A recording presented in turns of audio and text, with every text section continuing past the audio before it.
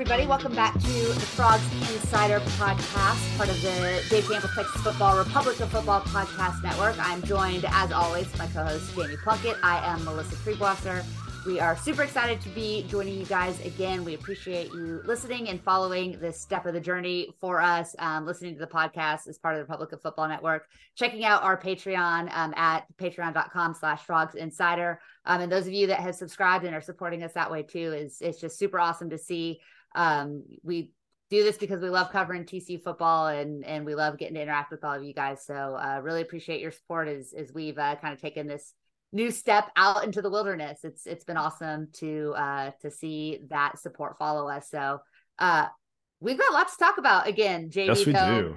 As per usual, we had a spring football game. We had some Friday night lights this past week.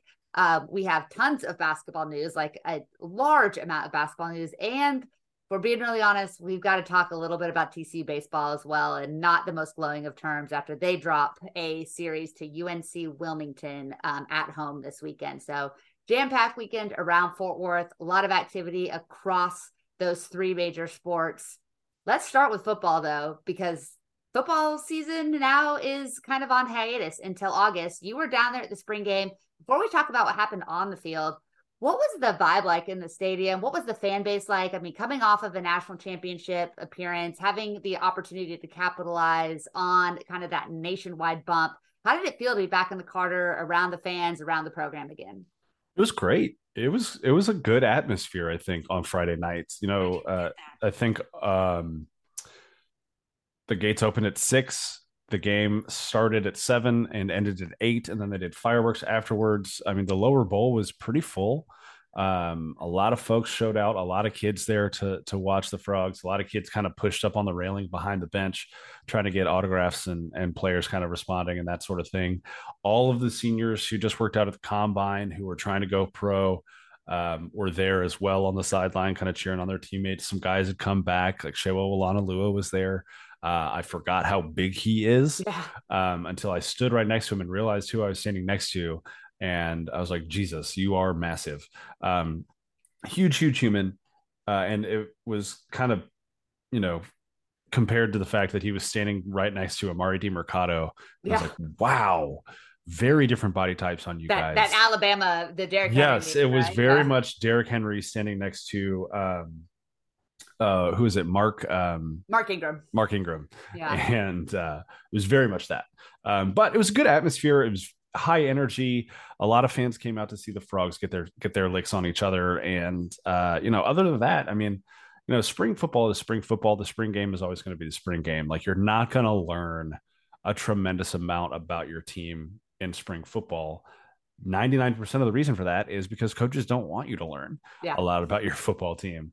We know that well from the Gary Patterson era. Exactly. And that's still a pretty rampant in college football these days. But I will say that it was a good glimpse into this offense under Kendall Briles, kind of seeing what he's planning on doing a little bit differently than what Garrett Riley did.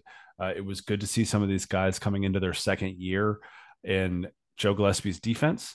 And it was nice to see some of these freshmen and transfers get some playing time on the field, so that we can kind of get an understanding of just what they bring to the table. Again, this isn't like a huge opportunity to learn a ton, but it is a good opportunity to just see some guys in pads hitting each other and trying to glean as much as you can from that. So overall, though, the environment was really good. And shout out to the marketing staff and everybody that kind of had a hand in making that happen, because it was great. Oh, we're going to talk about some of those key players before we kind of move on to that. Jeremiah Donati sat down with Brian Estridge, our good friend, and another good friend of ours who's now going to be part of the booth crew. Taking the place of John Denton is Landry Burdine, and then taking Landry's place on the sidelines, another just excellent human being in Elvis Gallegos. Really excited. That was their first time kind of together officially calling a game. I was watching from afar on ESPN. You were there in person, and I want to just totally give a shout out to that trio. JD's shoes are big to fill, but Landry is absolutely the right guy. Had so much insight, offered just a ton of just knowledge of the game, but also just insight into the kind of the psyche of the team and everything that I thought was great. And Elvis had one of the hardest jobs in the building, try to track down those coaches during a spring game and get some sideline interviews. Did an awesome job. Really excited about what those guys are going to bring next fall. But listening to Jeremiah Donati, one of the questions that Landry asked him was, how do you capitalize on the momentum that was built over the course of this just magical run to the national championship? And Donati, hit all the big points. He talked about how, the human performance facility has been almost completely fully funded based off of that run. How the trickle down into other sports, things like, beach volleyball is benefiting from that. Baseball is going to benefit from that. Women's volleyball is going to benefit from that. It's really touched not just the football program, the momentum there, but every aspect of the university. Fundraising, they're setting records there. Season tickets, they're setting records there.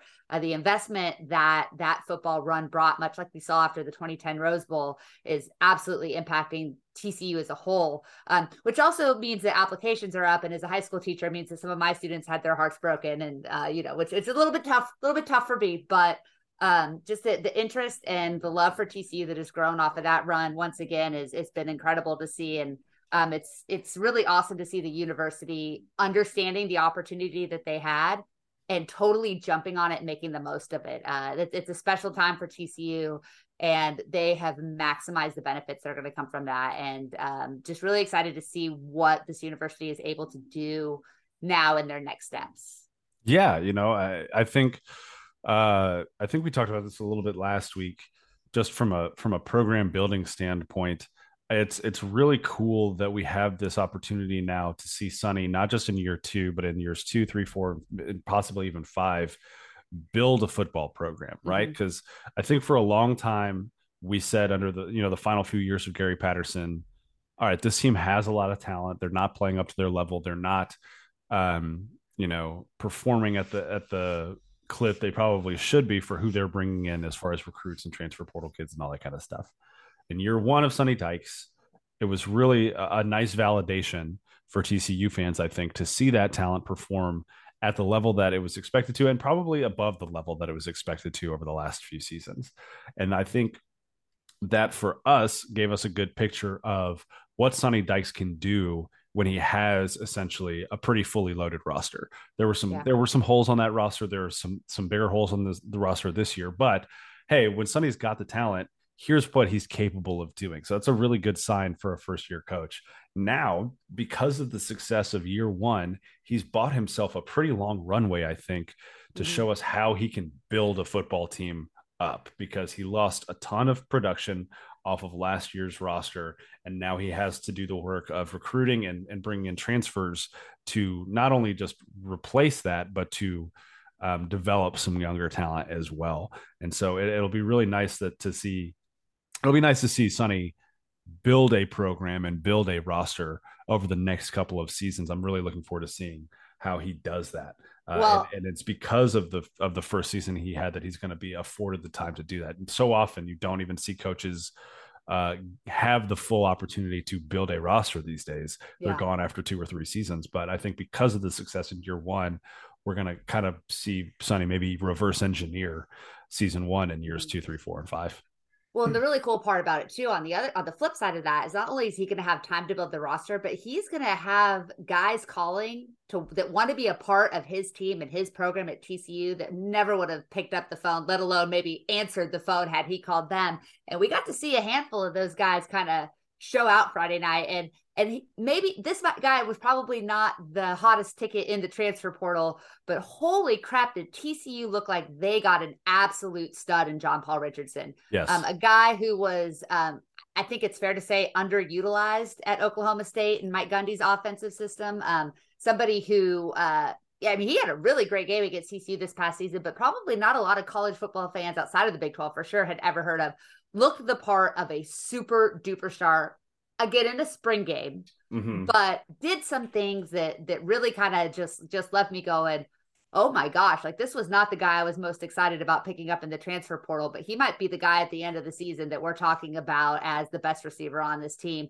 What were your kind of immediate reactions in watching? You've watched them all all spring, but in watching JP in a game situation. Yeah, so here's the thing about John Paul Richardson. I don't think I've seen him drop a pass yet in spring, and now spring's That's over, good. right? I'm glad that you So said that because I did quote you in that in my article. And I was like, I'm pretty sure that JV. I just you're doubling down on the accuracy there. I appreciate yeah, that. we can say that. Yeah, that I've said it multiple times. I don't think I've seen him drop a pass yet this spring. He's got some of the surest hands I've seen on a receiver. He's fast. He runs incredibly good routes, and we got a chance to see all of that in the spring game. He caught passes from Chandler Morris and Josh Hoover. I think one of the passes that he really wanted back was a pass where he ran I don't know, like an 8-yard post, and absolutely dusted whatever cornerback was on him. I can't remember who it was. And Chandler missed him by probably 15 feet over his head. Yeah. If you make that throw, that's a 98-yard touchdown. Yeah. Nobody's going to catch him. He's already behind the safety at that point. But he did have 49 catches and 500 yards and 4 touchdowns last year for the Cowboys. And I'm trying to pull up while I do this, so it's a good thing that I'm vamping right now. He had the third most receiving yards on the team, and he had the third most receiving touchdowns on the team last year. 32 receptions, 566 yards, and 3 touchdowns is what it says on this website. On Sports Reference, it's different. Anyways, I think his career. I think I wrote about that. His career receptions were something in the 70 something range, and he did. I mean, he was a very productive receiver, but when you look at the way that this kid runs routes, his ability to get open, just his quickness on his release. TCU now obviously is very thin at corner right now because so many of the projected 2 deep are out with injuries, including Josh Newton. I don't think Avery Helm did not play on Friday night either. They're your likely 2 starters. And so sure, maybe he's not seeing, the best corners he's going to face, but just technique wise looks like the real deal. He does. And I mean, you're still going up against pretty good corners. Channing Canada was matched up against him a lot.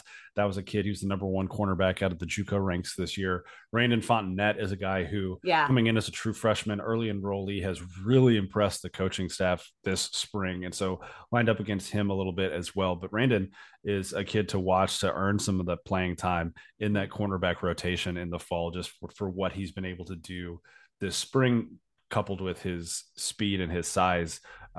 He looks like another kind of one of those, traditional lockdown cornerbacks that TCU fans have gotten really, really used to over the last, 10 years or so, going all the way back to Jason Barrett. So it was good to see some of those younger guys get some reps in front of fans, just to kind of see how they reacted to, probably 4,000 people, 5,000 people in the stands, kind of watching them play some football there. But JPR did a great job. We talked to him after the game. Unfortunately, my audio is absolutely shot because while we talked to Sonny and JP, just fireworks were going off. And like not only the fireworks, but like smoke was coming onto the field. Like the little paper scraps from the fireworks were like still kind of ember burning onto the grass on the football field. So I'm sure the TCU grounds crew, shout out to TCU grounds crew. I'm sure they were having a hell of a week this week. Getting the grass just not on fire anymore, because there were a couple parts where I walked over and kind of stamped them out because I was like, this might start a fire.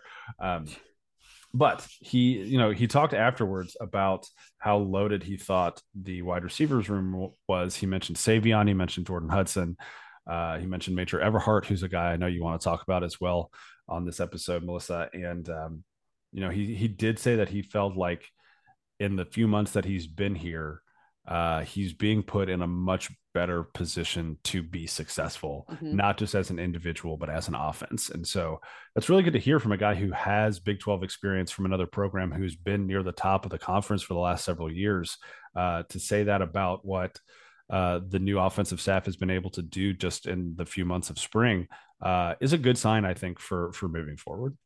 Yeah, I think absolutely. And when you think of Mike Gundy, you think of one of the elite offensive minds. And so to go from that situation to this situation, and to have those kind of high praise is a huge deal. You mentioned Major Everard. I do want to talk about him.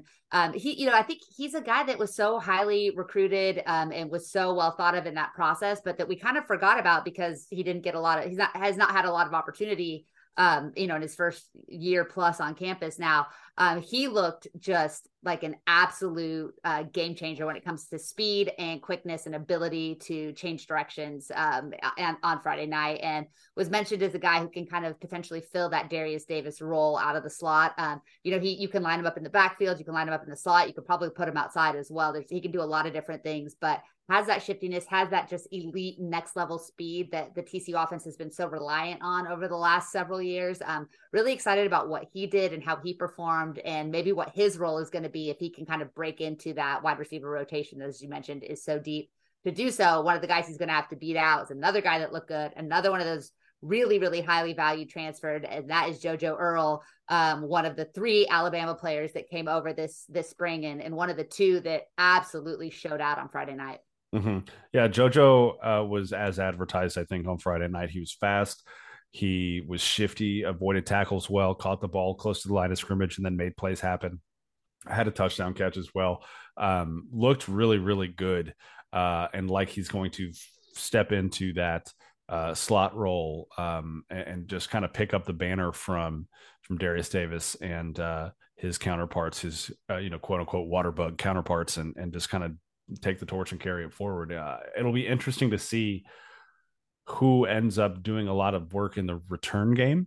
Yeah. Because when you've got a guy like JoJo who maybe has a little bit of an injury history, I don't know if they're going to expose him to that a ton. But like you mentioned, Major Everhart's another guy who could probably step back there and take that Corey Wren role is as well. also, Corey Wren is another guy. Yeah. Who spent most of last year injured, transfer from Florida State. There's some options in the return game as well. But yeah, JoJo and Major both looked great. They both had really good springs as well. And it's kind of like JP said after the game, like this wide receivers room is pretty loaded. Yes, you're going to miss Quentin Johnston, and you're going to miss Darius Davis, and you're going to miss some of these Tay Barber and some of these other guys. But it's definitely a reloading situation for the Frogs at wide receiver. And before we move on to quarterback, the guy that's going to be responsible for taking advantage of that talent, we definitely need to talk about. We'll talk the other half of that 1-2 offensive punch from Alabama. Trey Sanders looked outstanding. When you lose a guy like Kendre Miller, you lose a guy like Amari DeMarcado, there were a lot of talent kind of coming up the pipeline after those guys, but you still don't have necessarily that dominant player. Trey Sanders reminds me a lot of Kendre Miller, just a little bit bigger, but he has that burst. He's so patient, waiting for the holes to develop. It's something we're going to talk about the offensive line, but something he's going to have to be very patient waiting on those holes. But he also sought out contact. He was willing to run through guys. He was breaking tackles. He was running past guys. As he gets his explosiveness back, he looks like the type of player that could be kind of that 1A. He won't be the only guy running the football for TCU. We're going to see 2, 3, maybe even 4 guys that are getting significant reps. But as Kendall Briles, mentioned on the broadcast, he wants to run the god dang football, I think is what he said. That's going to be a huge part of TCU's game this year. And Trey Sanders looks like a guy that can carry the load if he can stay healthy. And he certainly looks healthy right now. He definitely does look healthy. He's another guy that's had a great spring. And I agree. I think he looked good on Friday night. He had a wheel route reception for a touchdown. He had another rushing touchdown as well. There's a lot to compare him to as far as Kendre Miller's running game goes. But I'll say this: he's probably at least 2.5 inches taller than Kendre. He's probably got about 15, 20 pounds on him. And one thing that I did notice, Kendre was always so good at absorbing contact and maintaining balance. Like there were some moments in Kendre's career where I'm like, how did he not go down? Right? Like staying on one foot, catching himself with his offhand, and then just willing himself to stay up and keep running.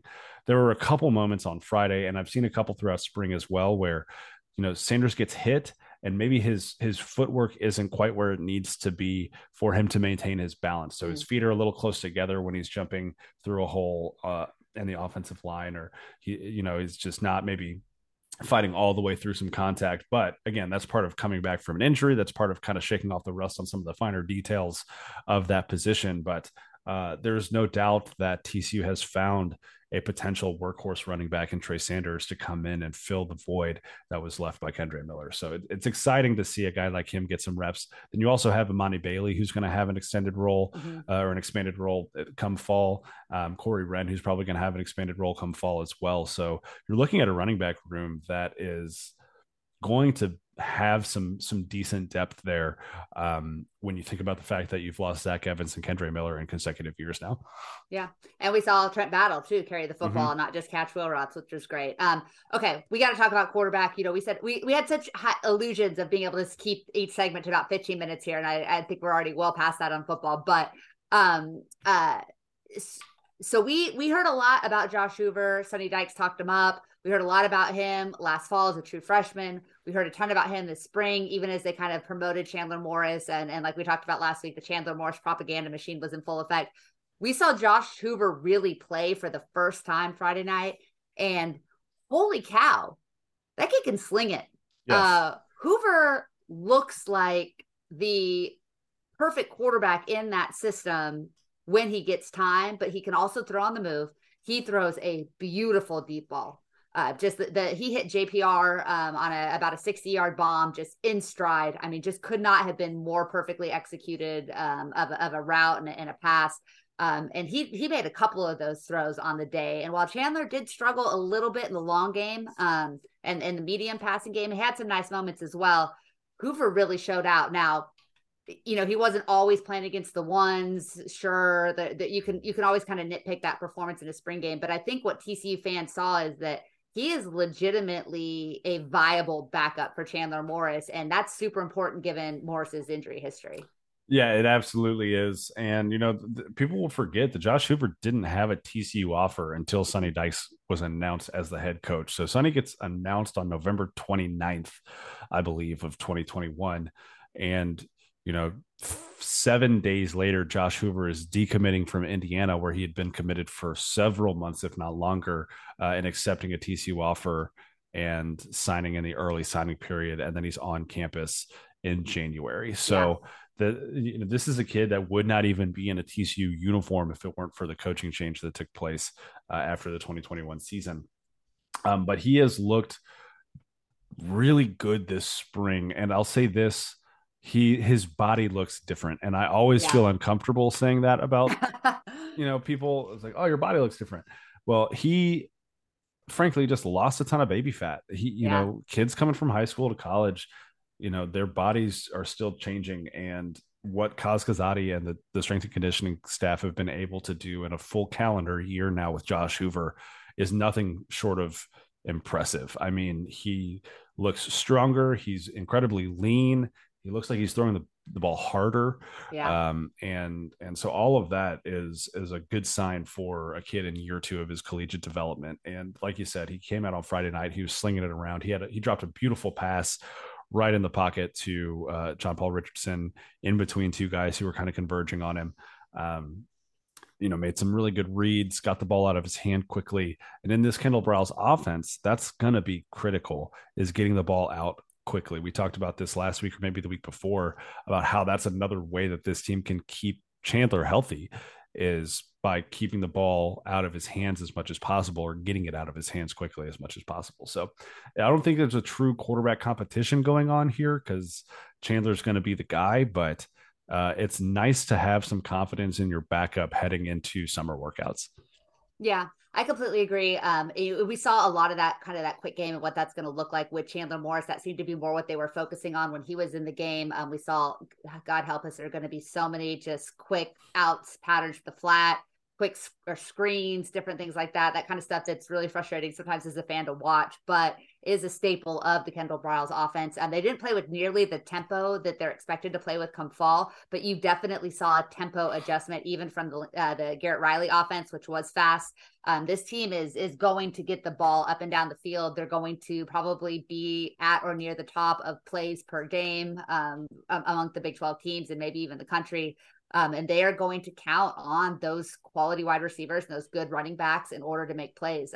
And we saw all of that. I think it was Major Everhart that caught the ball about 4 yards behind the line of scrimmage, should have been absolutely blasted in the backfield, made a guy miss and turned it into, a positive gain. And there's going to be a lot of that needing to happen, which can be a dangerous way to play football, but has been relatively effective for Briles over the last several years. And that combined with the quality run game will be great.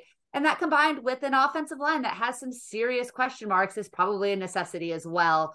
I know you have some thoughts on this, but right now that looks to be the biggest weakness on this team. And I think now that the portal has reopened, Sonny Dykes and company are going to have to do some, AJ Ricker are going to have to do some serious shopping in order to make this line functional and effective for next year. Yeah, I will say this: Willis Patrick, the Jackson State transfer, looked really good at right Yeah. guard. He's looked really good all spring Yeah. at right guard. So that's a really good commitment that they've got. Tommy Brockermeyer, the third Alabama kid that you mentioned earlier, has been depth at tackle at this point. You know, third string, getting a Yeah. couple second team reps, that kind of thing. But you have to remember with him also coming off of a couple Basically a significant, freshman. yeah, Yeah. coming off a couple Basically a significant freshman. injuries, learning a learning a new offense, learning a new coaching staff, all this kind of stuff. So I think the transition for him is going to maybe take a little bit longer than JoJo Earl and Trey Sanders. But Yeah. John Lands is the starting center right now, and I just don't know if that's how you can roll into the fall. Yeah. To be completely honest, I like John. He's a great kid. He played really well in that rotation with Wes Harris at right guard last year. Mm-hmm. But there's just a level of responsibility at center that I don't know that there's anybody on this roster that can really Yeah. handle that right now. And so I Yeah. think if you're prioritizing a position along the offensive line to go out into the portal and get somebody because the portal window's open again, right? We're in that second spring portal window. I think center is really where you start to look. So, there are a couple guys out here in the portal already. There's a kid from Texas A&M that just hit the portal recently who played center, who plays center, who might be an option for the Frogs to pick up. But you've got to go in and get at least one body Yeah. along that offensive line who you're fairly confident will plug in as a starter.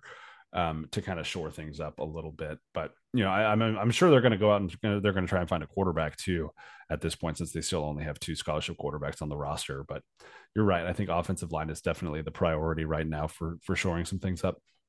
I think at the end of these 15 practices, I got to see the spring game. The biggest thing is that you see that positive momentum continue, and I think that's what we're seeing in Sonny Dykes. The question is, when you raise the bar so high for yourself in year one, how do you possibly match it? And when the only place you can go up is winning a national championship, it's an unreasonable expectation. And again, like we said, not the expectation most TCU fans have. But what we do want to see is we want to see a program that's consistently competing for Big 12 titles, especially ahead of the exodus of Oklahoma and Texas. You want to be that flagship program in the Big 12. You want to be, one of the elite programs in that conference ahead of playoff expansion. You want to be a team that's always in the conversation, in the mix. It looks like Sonny Dykes is certainly on the right track to doing just that. Like you said, there's some holes to fix. There's offensive line issues. You want to bring in another quarterback. Defense, we just really couldn't get much of a read on because of all of the guys that were held out for precautionary reasons or injury reasons Friday night. But there's a lot of positive to take about Joe Gillespie in year two. And they got so many key pieces back. That's exciting. So I think we feel pretty good about the defense progressing. They weren't very good at times last year, but they got so much better towards the end of the season. As long as that trajectory stays put, feel good about that. But overall, I think it was a great spring. It was exactly the spring that it needed to be for TCU. You would have liked to have maybe hit on one of those quarterback transfers, but outside of that, there's really not a lot to complain about or be concerned about. We'll see how the offseason goes. We'll see what kind of leadership Chandler Moore shows, what kind of work he gets in with those wide receivers in the offseason. That's so critical. And we'll pick it back up here in, about 5 months. Yeah, and now this is the season of recruiting, which I think Sonny mentioned at the national championship before that game. They've recruited like 45 of the 52 weekends of the year last year or something like that. So this is a year-round effort as far as getting bodies into the program that can help you do those things like be successful in winning a national championship. And the Frogs got their second 2024 commit over the weekend as well. Ryan Hughes, an offensive tackle out of the Woodlands, committed to the Frogs, joining House Haney. Big boy. Yes, 6'6", 295. Held some pretty good offers. Held an offer from Nebraska. Held an offer from Virginia, Houston, Louisiana, Air Force, Memphis, and committed to Ricker and TCU. So 3-star kid out of the Woodlands commits and is the second commitment behind House Haney, who he will be protecting in that class, as Haney is that quarterback from Aledo. So good to see that they're starting to build up that class. I would fully anticipate a handful of commitments coming in the next couple of weeks, not only from the 2024 class, but from the transfer portal, as well as recruiting season really starts to heat up. one last note, kind of before we move on to basketball.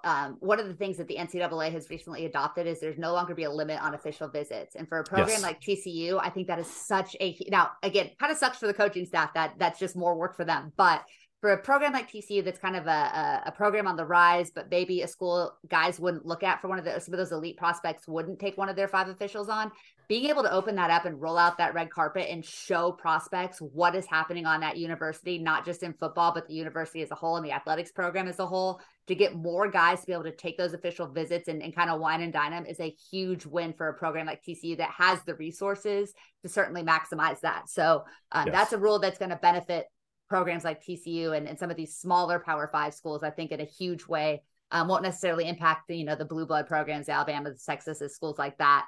But could be a huge win for TCU and Sonny Dykes, because it's really hard. We all know this.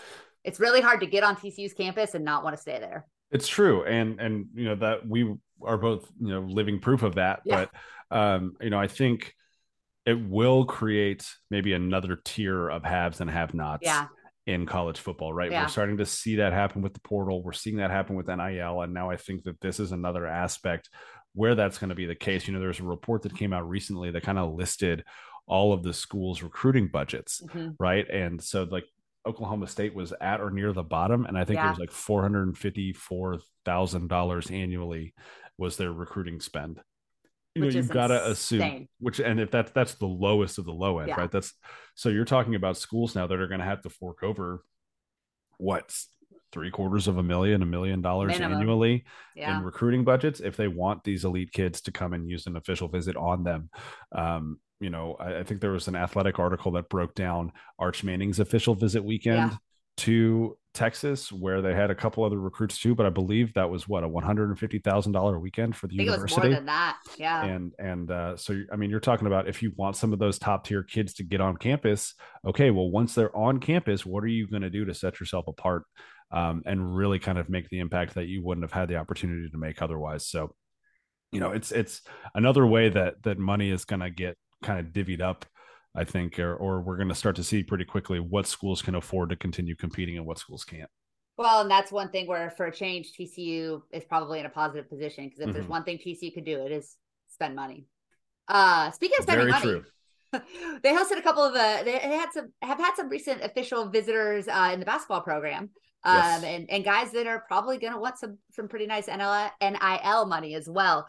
You had a great profile. One of the first people to talk to Avery Anderson III, the Oklahoma State transfer who's in the portal, made his official visit on campus this past weekend. And if you guys aren't subscribed to Frogs Insider, that's a great article to get your kind of foot in the door. It's definitely our most read article to date, and gave us some great insight on Avery and his priority. What can you tell us about where he stands with TCU and where he stands with the priority for TCU coaching?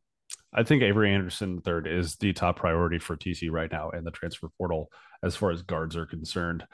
They obviously still need at least one big man body to go along with him in the portal. But Avery Anderson is the guy right now for TCU, which is why, Primo Spears, the Georgetown guard, was also supposed to visit this weekend. His visit got moved. It's now happening, I think, on Tuesday, if it's still happening.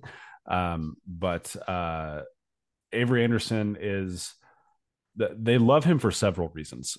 They love his speed, first of all, which a couple folks around the program told me reminds them a lot of Mike Miles as far as his speed is concerned. Who's one of the fastest players in college basketball the last 3 seasons. Yeah, if not the fastest. And his top end speed and the way he can get to his top end speed is very similar to Mike's.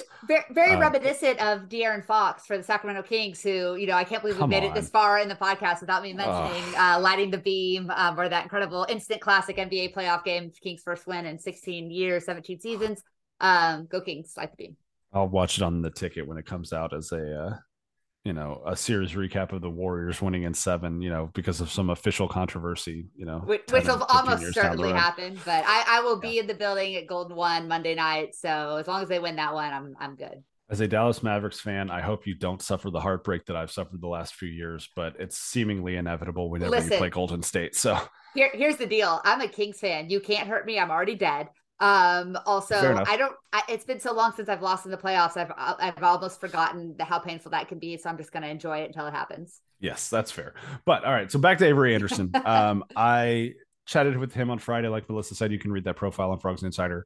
Um, but since then, I've heard really good things about how the visit has gone. He was on campus until Sunday morning. The coaching staff made a really big impression on him, and he made one on them as well. They've known what his game is, which I've said, top end speed, driving to the rim, incredible defender. We talked a lot about defense in that profile, and he said he can carry that defensive mindset and Yeah. instill that at any college that he goes to. But he does like that TCU plays good defense already. He likes that they run already.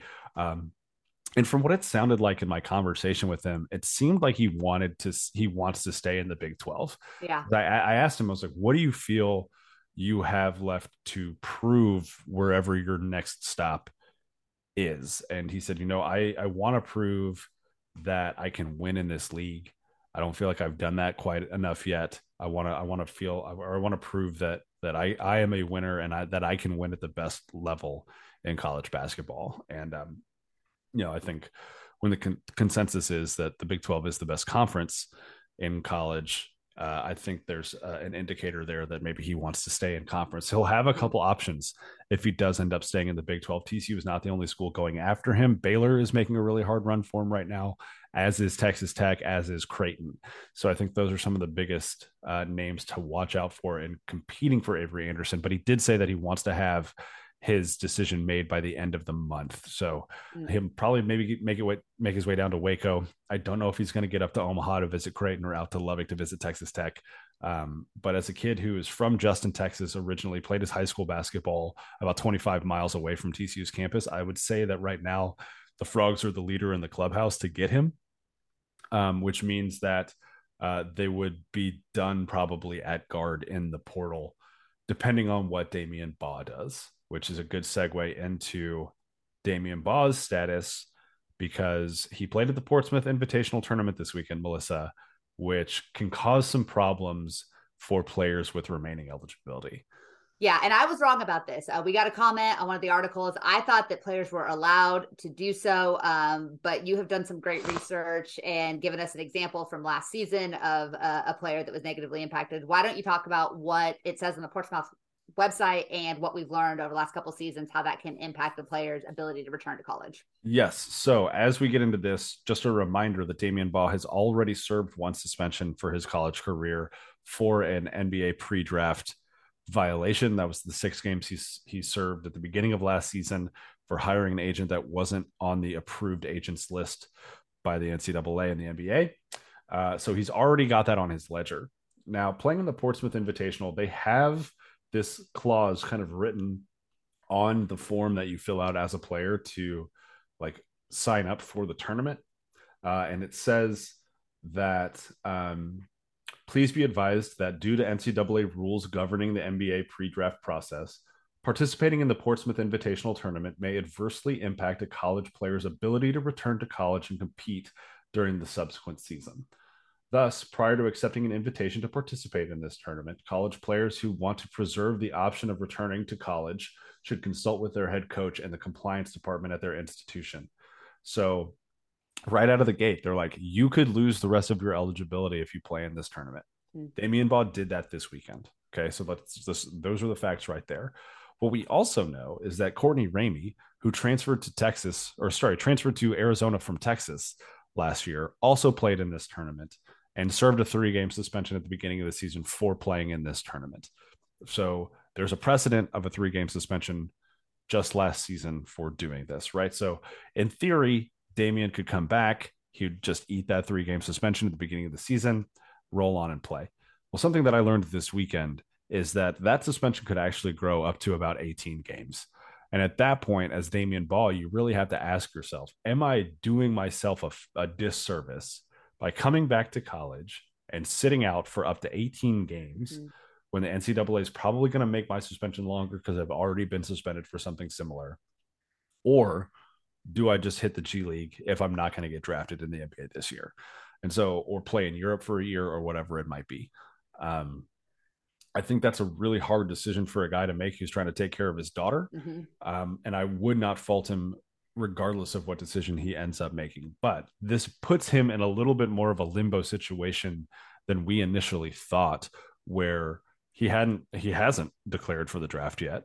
Um, and I'm assuming that the reason he hasn't is because of trying to figure some of this stuff out. So, um, it could end up being that Damian wants to come back and can't, or wants to come back and is going to serve, a 15-game suspension at the beginning of the year, which pushes you well into, Big 12 conference play before you're seeing Damian Ball play. I think that the Frogs average roughly 12 non-conference games a Yeah. year. So you're talking about missing 3 Big 12 conference games before you're even allowed to step back on the court. And then you're trying to adjust to 2 or 3 new guards on the roster around you. Guys have kind of established their roles at that point. Sounds like a challenge, to say the least, with Yeah. him. And it puts TCU in a really difficult position as well, because you're either holding on to a scholarship for a guy that's going to miss well over half of the season, or you're telling a guy, look elsewhere, who's been really loyal to your program and does have a family to support. And so, yeah, I mean, it's really unfortunate that once again the NCAA can't get out of its own way, Yeah. of trying to give guys options, but then also really limiting their options. And the Portsmouth is such an important opportunity for guys. Like Kendrick Davis was there, former TCU player. He's also spent time at SMU and Memphis. Was the all tournament, was a player of the tournament. Was the most outstanding player, and had a great showing. A guy who's really got to prove himself in order to make an NBA roster. And Damian Baugh is similar in that sense, because he doesn't have the elite shooting, but he does so many other things well. I know that, he kind of got mixed reviews on his draftability, but he is a guy that I think can find his way into the league, especially if he can work on that jumper a little bit. Another season could certainly benefit him at the college level, but another season could also hurt him. He's one of those guys now that's been in college for a long time, and there is such a thing as having too much tape on you, I think, as a college guard, especially. And so it's going to be interesting to see his decision. Obviously, from a basketball perspective, he brings so much value to both on the court and off the court in that program. He's such an important part of what Jamie Dixon wants to do on both ends of the floor. But he's clearly got to make the right decision for him. And it's unfortunate the NCAA is going to once again kind of put him in limbo before he's got some time, but TCU also needs to move kind of quickly when they're looking at other guards in addition to Avery Anderson III, which transitions us nicely into another guy that's on that list, but maybe not quite as high on the list as he used to be, and Georgetown transfer Primo Spears. Yes. So Primo is a kid who has narrowed his list down to 4 already. That's TCU, Arkansas, Kansas, and I can't remember who the 4th team is at this I point. got you. But he's a guy who's already had an in-home visit with TCU. Like I said, he's going to be on campus later this week. They're scheduled for Tuesday. We can see if that changes again. It's already changed once. But he is a different kind of story than Avery Anderson III, simply because this is Spears' second transfer. So he transferred from Duquesne after 2 seasons there to Georgetown last year, had a really good year at Georgetown, and decided to hit the portal again because of a coaching change there. So with Spears, you're going to have to get a waiver in order for him to be eligible right away. The NCAA will likely grant that waiver because of the coaching change at Georgetown, but that's not a guarantee, especially when they see that this is the second year in a row that a kid is transferring out. Okay. So, there's a pretty big looming question mark there for Spears, who has, 2 years of eligibility remaining, but might have to sit one of those years out. And that doesn't help your team this upcoming year when you're already trying to replace Mike Miles and Damian Baugh and Shahada Wells, right? Because all 3 of those guys are likely going to be gone, depending on obviously what Damian Baugh ends up being able to do, like we just talked about. So that's kind of why they've prioritized. They like Avery Anderson's game more than Primo's at this point, because he's a bigger guard, he's faster, he's a better defender. He doesn't shoot the 3 ball nearly as well as Spears, but pretty much every other aspect of his game they like more than they like Primo's. And so he's kind of that backup plan to Anderson right now. Some Georgetown folks have there have been some rumblings about him. I don't want to really talk about rumors and stuff with Spears. I've met the kid. I haven't talked to the kid. I've reached out a couple times. Haven't heard from him. But Primo, if you're listening, hit me back, my guy. Let's clear everything up. But it's one of those situations where there's a pretty clear order of preference for TCU at this point, and that's Anderson one and Spears two. So we'll see kind of how things play out this week and in the coming weeks. I know that they're going to wait on Anderson as long as they possibly can before they make another move at the guard spot. And that's just kind of where they are right now as far as that's concerned. But we know that guard's not the only spot that they're looking for as well. And there's a big man in the portal right now who they're really trying to make a run at. That's Austin P center Elijah Hutchins Everett. He's 6'11". He averaged I think 10 points and 9 rebounds a game last year or something like that. Pretty good center at Austin P. Played 3 years there and has 2 years remaining to play. And he would serve as a really good rim protector for TCU, who already has two pretty athletic but smaller centers in Assam Mustafa and Xavier Cork on the roster. Mustafa, who, based on what I've talked about with coaches this weekend, they kind of see him maybe even as more of a stretch four, which you could see Xavier and Mustafa on the court at the same time, which obviously is depending on Emmanuel Miller coming back and what that looks like as well for him. But so maybe there's some roster flexibility there where they can bring in a 6'11" guy, maybe have him even start next to Mustafa. And then you've got Xavier Court coming off of the bench in that 20 to 25 minutes a game role and relieving either of those spots in a rotation, maybe with Emmanuel Miller as well. And that's a pretty solid front court. If you ask me, pairing that with a three of Chuck and Micah, again, I think that's a really good foundation of a front court for the Frogs to build a lot more depth than they were playing with towards the end of this year, for sure, especially on the defensive end of the ball, and a lot more rebounding too, which I think is a huge part of that. Yes. And so there's another kid too who's not in the portal yet, who allegedly has reached out to TCU, who is from the state of Texas, plays for a current blue blood, who could be another option should he enter the portal. I think the expectation is that he's going to enter the portal on Monday, if not Tuesday. So we could know earlier in the week this week if there's another option for TCU to pursue as far as big men are concerned. Another shot blocker, another really good rebounder who could be in purple and white next year. So all of this really kind of hinges on how many roster spots the Frogs actually have left, which is anywhere from 1 to 3 at this point, depending on what Damian Ball and Emmanuel Miller ultimately decide to do. So we're going to give you all of the up-to-date information here on Frogs Insider as far as who's being pursued, the number of roster spots they've got. I'm talking to folks around the program pretty much every day at this point. So we'll have the latest info for you there. But it's going to be an exciting month to see kind of what TCU's roster ends up actually looking like, because then you have the fun job of starting to project who starts, what do responsibilities look like, and what could this team's potential be for this upcoming year with them bringing in all of these veteran guys, and not to mention two pretty highly thought of freshmen in Jace Posey and Isaiah Manning, who are expected to contribute to this thing as well. Yeah, it's going to be fun. Such a great couple of years, but a team that couldn't quite get over the hump. But to be able to reload instead of have to rebuild, I think is really exciting, and keep the positive momentum in the program going. Which is kind of the opposite way we're feeling right now about TCU baseball. This has got to be the most Jekyll and Hyde TCU baseball team I've seen in at least the last 5 or 6 years, especially for one that came in with such high expectations. We've talked about this ad nauseum, but replaced so many key pieces, revamped almost all of the infield. You're starting a freshman catcher for most of the year. You've replaced 70% of your innings, a lot with true freshmen, but a very disappointing result this weekend after a huge series win a week ago, to come back out and drop 2 out of 3 to UNC Wilmington, not just to lose those games, but to really kind of get embarrassed on Friday and Sunday. Just the inability to stop the bleeding, put a decent amount of runs on the board each day, but something just is not right with this program and the ability to be able to not just win, but win consistently and win games you're supposed to win. Yes. So this is going to lead, this could be a full episode of Frogs Insider right here.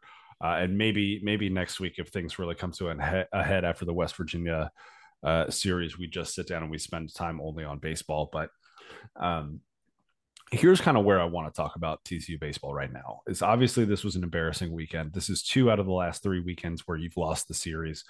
Losing at Texas Tech at Lubbock is, I wouldn't say acceptable, but it's Yeah. understandable, Yeah. right? Winning 2 out of 3 against a top 20 Oklahoma State team at home is something that you can pair with that 1-2 series in Lubbock and say, okay, well, Yeah. bad weekend, bounce back, things are going to be okay. Then you come into a weekend like this where you lose 14-6 on Friday, you lose 12-6 on Sunday. Neither of your starters do anything for you, and then you're relying on bullpen and chasing from behind to try and catch up and win a baseball series. And this is kind of the opposite of the problem that TC was having about 5 weeks ago, where the pitching was performing lights out and they couldn't produce any runs. So we've seen this kind of roller coaster where both of these sides of the baseball have gone in opposite directions over the last few months and created the same problem essentially for Kirk Saarloos and his coaching staff. But I want to boil it down to how I think about baseball and what the biggest issues for this team are right now. Boiling baseball down to what matters, it's all about runs, right? If you don't know anything about baseball, but you've seen the movie Moneyball with Brad Pitt, right? Like, that the most valuable thing in baseball are runs. How many you score, how many prevent the other team from scoring. TCU is 17th in the country right now in total runs scored with about 285. That's great. They are 145th ish in the country in runs allowed with about 210. Oof. That's a That's not significant great. gap. Yeah. That's not great. Why is that the case, right? So you see that and you say, why is that the case? Okay. Starting pitching is the first part of that. Mm-hmm. TCU lost 71% of their starts from a season ago because of roster turnover this offseason. They lost their 4 main starters on the weekend. They lost a weekday starter to Tommy John surgery.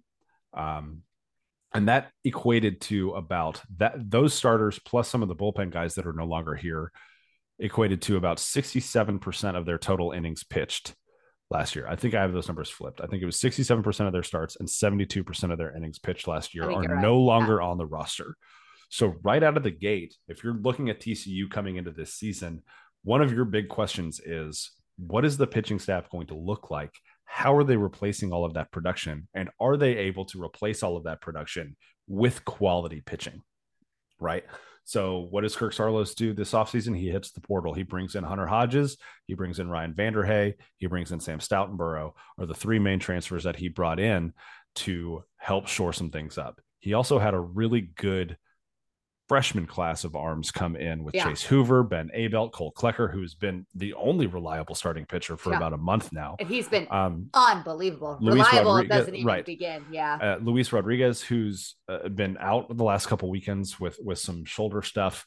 And so you've got this core of freshmen and transfers that you hope can come in and provide similar level of production to the guys that left. But then you're like, okay, well, you're replacing Riley Cornelio and Marcelo Perez and Austin Krob, and right, like you're not going to get that same level of production. So it's reasonable then that the pitching would take a step back, regardless of how much talent there is on this roster, and there is an abundance at the pitching position. You're going to take a little bit of a step back. Yes. Compound that with the fact that Luke Savage has missed time with an injury. Hunter Hodges pitched for the first time 2 weeks ago because of an injury. Luis Rodriguez has missed time with an injury. Garrett Wright has missed time with an injury. River Ridings has missed time with an injury. And so these are all guys that you were going to rely on at significant moments in the season that you haven't had available to you. So now Kirk Saarloos is not only replacing a ton of production, he's replacing the replacements because of injuries this season. So pitching takes a little bit of a step back. Is giving up, what is that? 31 runs in a weekend to UNC Wilmington acceptable? Absolutely not. It's not. They scored 11 runs with 2 outs in that Sunday game and absolutely blew the doors off of TCU that way. That's just not acceptable. but it's understandable to an extent because of what they've had to replace from 2022. The next thing that you really have to think about, I'm going to mute while I cough, is defense. And this is going to lead me to my next point. TCU has committed 34 errors through 36 games this year. Seems bad. Compared to last year, they committed 48 errors in 60 games. Yes, they replaced their middle infield this year. They replaced Tommy Sacco and Gray Rogers with Anthony Silva and Trey Richardson. Trey Richardson committed 3 errors all of last year. Anthony Silva was an MLB prospect because of his defense at shortstop, right?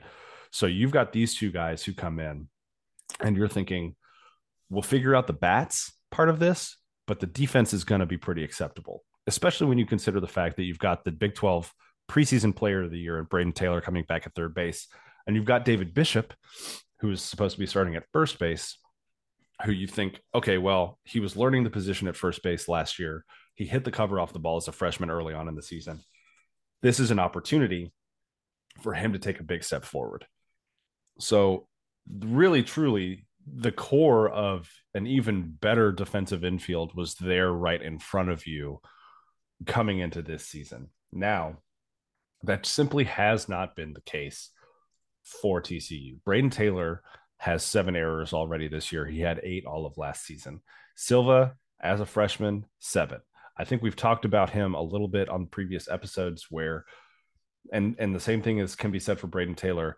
They get to so many baseballs that other infielders don't get to, that there are simply more opportunities for errors to take place. And we're seeing that happen so far this year through 36 and games. also play 2 of the hardest positions in the sport. And Silva's a freshman and he's missed some time. So you expect there to be some errors out of that position, but maybe it's gotten to the point to where it feels excessive. It feels excessive. There was another one on Sunday, and it's going to go down as Braden Taylor's 7th error of the year.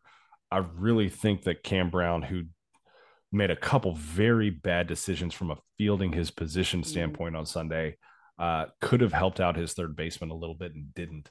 But the reality is that TCU's defensive infield has not been up to standard this year. I mean, David Bishop has played so poorly this year, both in the field and at the plate, that Cole Fontenelle has completely replaced him. Yeah. David Bishop got at bats as DH on a Sunday this weekend, and that wasn't because he played first base the other 2 days of the weekend, right? So, I mean, he has played his way out of the lineup as much as Cole Fontenelle has played his way into the lineup. Fontenelle only has 2 errors to his credit, but he's also splitting time at first base. He hasn't been there the whole season. David Bishop had 3 errors already on his ledger prior to losing his starting spot. So between Taylor, Silva, Bishop, Fontenelle, and Richardson, you're talking about what is that? 23 of the 34 errors on those 5 infielders. So this begs the question. Yeah. Yes. What is because none of these guys have ever proven themselves to be poor defensive players previously. I mean, we don't have a whole lot on Cole Fontenelle, but you've got pretty exceptional players at second, third, and though he's a true freshman, like you said, Silva has been a draft prospect because of his defensive ability. And we've seen he's an elite athlete at that position at the very least. Yes. So the question is, all right, well, what's going on and why didn't we see some of this happening last year? Okay, so the first easy thing to say is, all right, returning production. Tommy Sacco and Gray Rogers were both super seniors, both playing their 5th year of baseball, both having started the bulk of their games at TCU, and really, kind of locked it down, did their thing. The second thing that you look at is, all right, well, who is coaching those positions now? Because you're moving away from Bill Mosiello, who's been here for a decade, does things a very specific way, recruited a lot of these kids to come play for him, and coached a very particular way, which we've talked about on this podcast before, was I'm going to expect perfection from you. And at the end of every day, I'm going to tell you that I love you, right? It's very, very high expectations, pretty hard-nosed guy, but has that caring edge of, hey, I know you're going to fall short of the perfect expectations, which is why I tell you that I love you every day. right? Um, to a very different style of coaching from TJ Bruce, who's coming in his first year. He's giving up the reins of being a head coach from Nevada and coming in and is now an associate head coach with some similar responsibilities at Nevada, but also some different expectations from a program standpoint than he was facing at Nevada.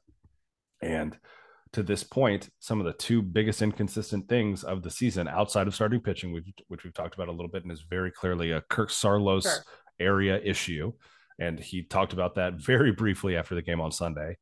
They also only put up 4 hits on Sunday, and 2 of those were home runs from Braden Taylor, one of which was a grand slam, which made the game look a little bit closer than it actually probably was.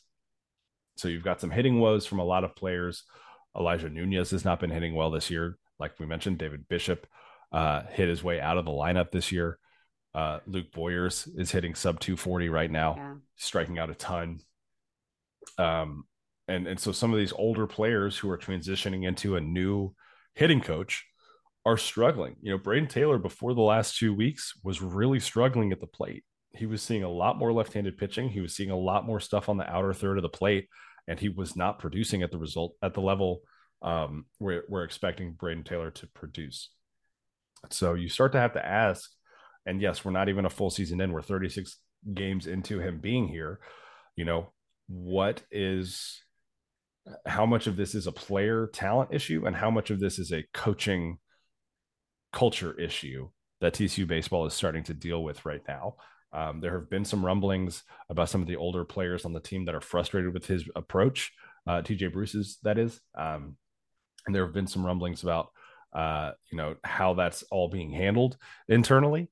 And I think that is a big reason for some of the inconsistent play we're seeing on the baseball field, right? Like if coaches aren't on the same page, or if a coach is coming in and trying to change some methodologies that have been around for a long time, and older players are maybe a little bit resistant to that, that's all a recipe for some really good days and some really, really bad days. And unfortunately for TCU right now, they're putting some of those bad days out on the field against opponents that, from an RPI perspective, if you want to host, you simply can't lose to. Yeah. Like we're not talking, I mean, UNC Wilmington's a fine program. I think they're like 21-13 now after this weekend, but you can't drop a series to UNC Wilmington. You can't drop a series on your home field. You can't drop a series to Florida State. You can't drop a midweek game to Tarleton State or Abilene Christian or UT Arlington, right? And they've lost to one of those teams already this year. So you've got to start stringing good days together if you're TCU baseball. It is put up or shut up time of the year. This upcoming weekend, you travel to West Virginia, a top 25 team who will kick your ass if you are not careful. The weekend after that, you come home and you host Texas, who will kick your ass if you're not careful. The weekend after that, you get a little bit of a respite with Baylor coming to town over Mother's Day weekend. But they've had some they've nice started to wins turn too. they've started to turn it on too, right? A little bit. They've gotten some wins under their belt now as well, and it's a rivalry weekend, and anything can happen in baseball, just like it can in basketball and football. So if TCU is not careful, they could walk into their locker room 30 weeks from now and no longer not even be in second place in the Big 12, but be out of the conversation for hosting a regional and be part of that middle of the pack Big 12 in a year where the Big 12, frankly, is not as talented as it normally is. I would say at best, the Big 12 right now is the 3rd strongest conference in baseball behind the SEC and the ACC. And being in the middle of the pack of the 3rd best conference in the country is not going to get you a bid. No. So we're kind of at a fork in the road where things could turn and guys can pull it together. The coaching staff can figure it out and they can go compete for a Big 12 championship and host a regional, or they could miss the tournament. And that's not an exaggeration for this team right now. If they do not figure it out and they keep dropping weekend series like this, they will not make the NCAA tournament this year.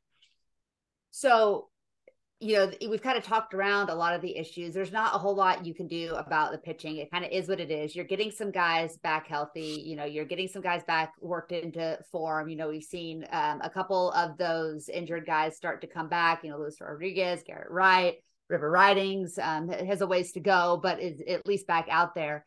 What are some fundamental changes that can happen for TCU basketball or TCU baseball that can turn this thing around? Or is it just going to be a matter of kind of tightening the laces and figuring it out on the field? I think it's a little bit of both because I mean, I guess it leads into the question of how much of an impact does an assistant coach have midweek, right?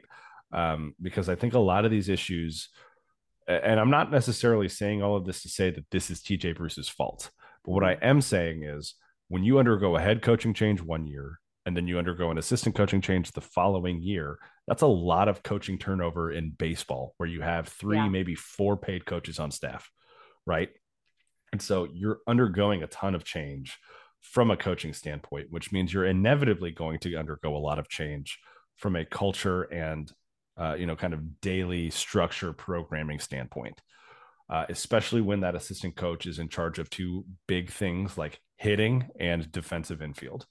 That's going to change the face of your team. It's going to change the what your team does and what it looks like.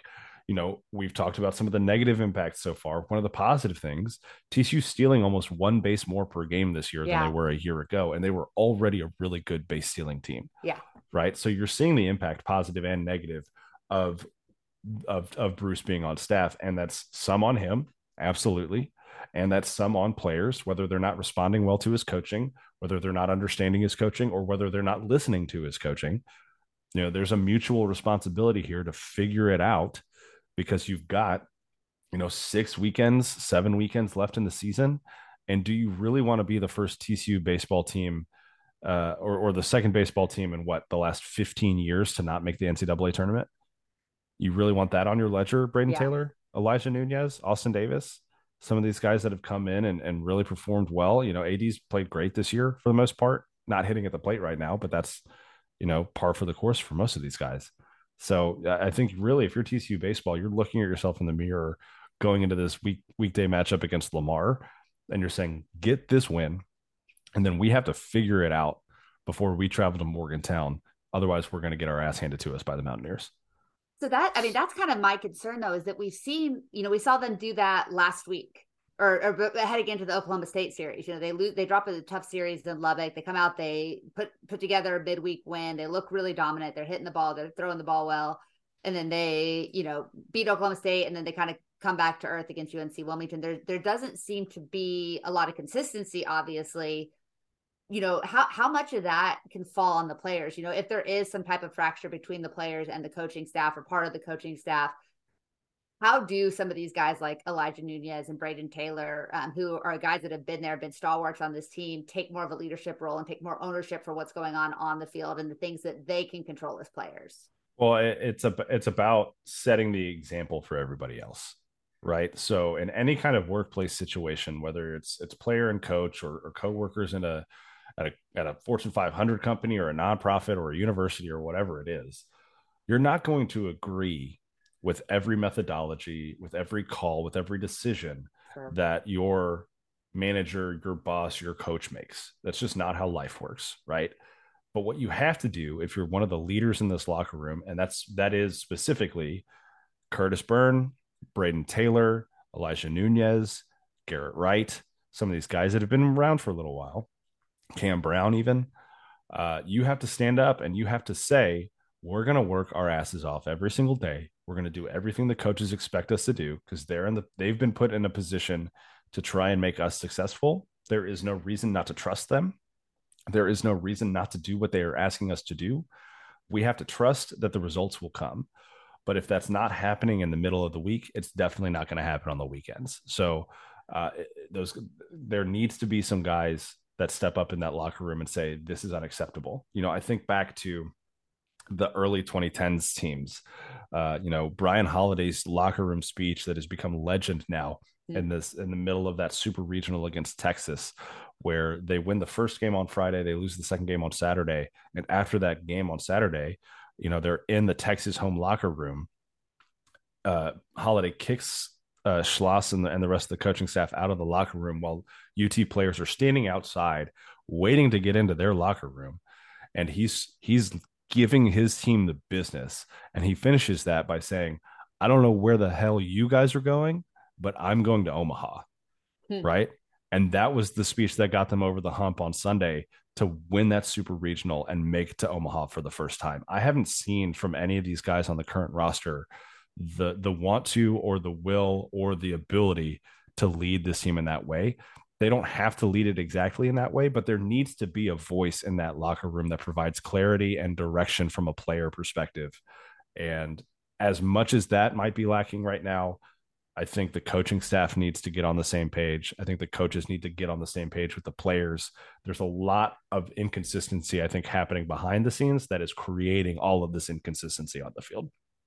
Yeah. I mean, I think it just seems like everybody needs to get on the same page, and that's easier said than done in the pressure of being in the middle of a Big 12 season. Mm-hmm. And even if the Big 12 baseball conference as a whole is not as strong as it's been historically, it's still not going to be an easy weekend, any of those weekends, especially for a team that's struggling the way that TCU is.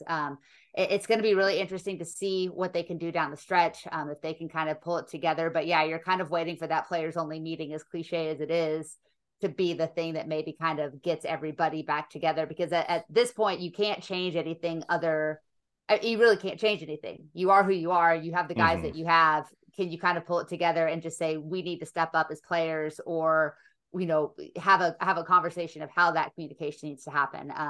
But yeah, you don't want to be the first TCU team to not get into the postseason. And like you said, I think that they're certainly in danger of that being the case unless something changes dramatically here over the next few weeks. Yeah. I mean, simply put, there is a standard for this program more than any other TCU athletics program of not only making the playoffs, but competing for national championships. Yeah. Right. I mean, we've talked about beach volleyball and equestrian, and maybe rifle is the only other one that could say the same thing as baseball, where your expectation is to be one of the last team standings year in and year out.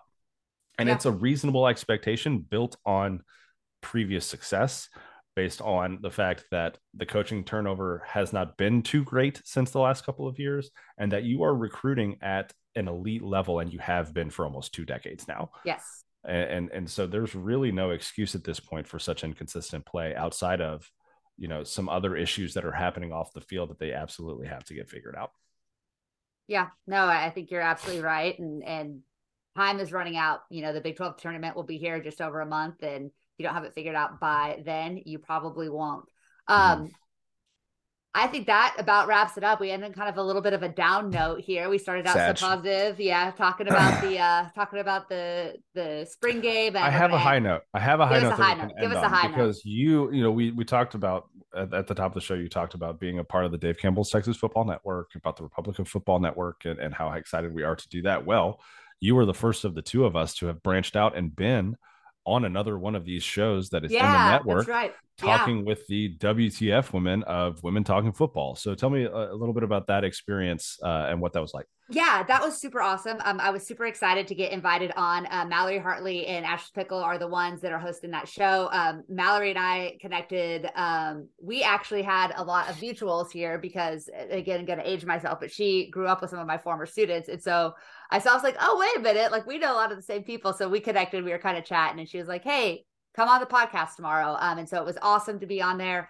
I am currently the only female host on the Republic of Football Network outside of the Republic of Football show that Mallory co-hosts on. And so it was awesome to sit down with two other just really, really awesome women who are doing a great job covering football around the state of Texas. They talked a lot of high school football, which is not my expertise in the state. And it was cool to kind of listen into them. And then I got to just kind of share my story and my journey and my passion for covering TCU athletics and TCU football especially. So it was a lot of fun to jump on. That's one of the things I'm most excited about with being a part of the Public of Football Network is there's so many great shows. And then there's also Between Two Bears and Gambling Gachos. But there's so many good ones. Just kidding, guys. I love you all. I don't always like you, but I do love them. But yeah, there's so many great shows. I think that especially once football season kicks into gear here this fall, you and I will both get a lot of opportunities to appear with other folks and to also have other folks on our show. And one of my things I've done at every stop along my career is kind of behind enemy lines. And one of my favorite things to do is to talk to people that cover the opponent and get their inside scoop. I'm already super excited to get to talk to Brian again, covering Colorado, because good Lord, both of our fortunes have changed dramatically since we talked last year. So But yeah, there'll be a lot of that coming up, and a lot of that coming up with the Big 12 shows, which should be tons of fun. It absolutely should be. So if you haven't, go listen to that episode of Melissa on WTF, an excellent episode of Women Talking Football. You can find us, as always, on Spotify and Apple Podcasts and wherever you get your podcast, part of the Republic of Football Network at Dave Campbell's Texas Football, or on the Frogs Insider stream as well. Wherever you stream it, make sure that you download it because those are the numbers that matter. We are going to have a very fun announcement on next week's episode of the podcast. I thought it was going to maybe happen this week. It is going to for sure happen next week. Got to iron out one thing about one sponsor that's going to be partnering with Frogs Insider. Very excited about their involvement with the show and some of the stuff that we're going to be partnering with them and doing outside of the podcast as well. And if you're interested in being one of those sponsors, feel free to hit Jamie or I up, yes, email, DM, whatever else. We'll have just a couple other slots available, but want to partner with local brands and people that love TCU the way we do. Absolutely. It's going to be a fun adventure from here on out for sure for Frogs Insider and the folks that we partner up with. So look for that. Look for us everywhere that you can find your podcast and at the Patreon, patreon.com/Frogs Insider. We're going to have the most up-to-date basketball and baseball information, some recruiting news as well for football coming down the pipe soon. So make sure that you're subscribed. $3 a month. That's all we're asking. Buy us a beer once a month. How about, or one of us half a beer once a month. And, we're going to keep providing you with as much TCU content as you can possibly want. But, Melissa, I think that's going to wrap it up for us today. So until next week, go Frogs. Go Frogs and light the beam. Oh my God. So ridiculous.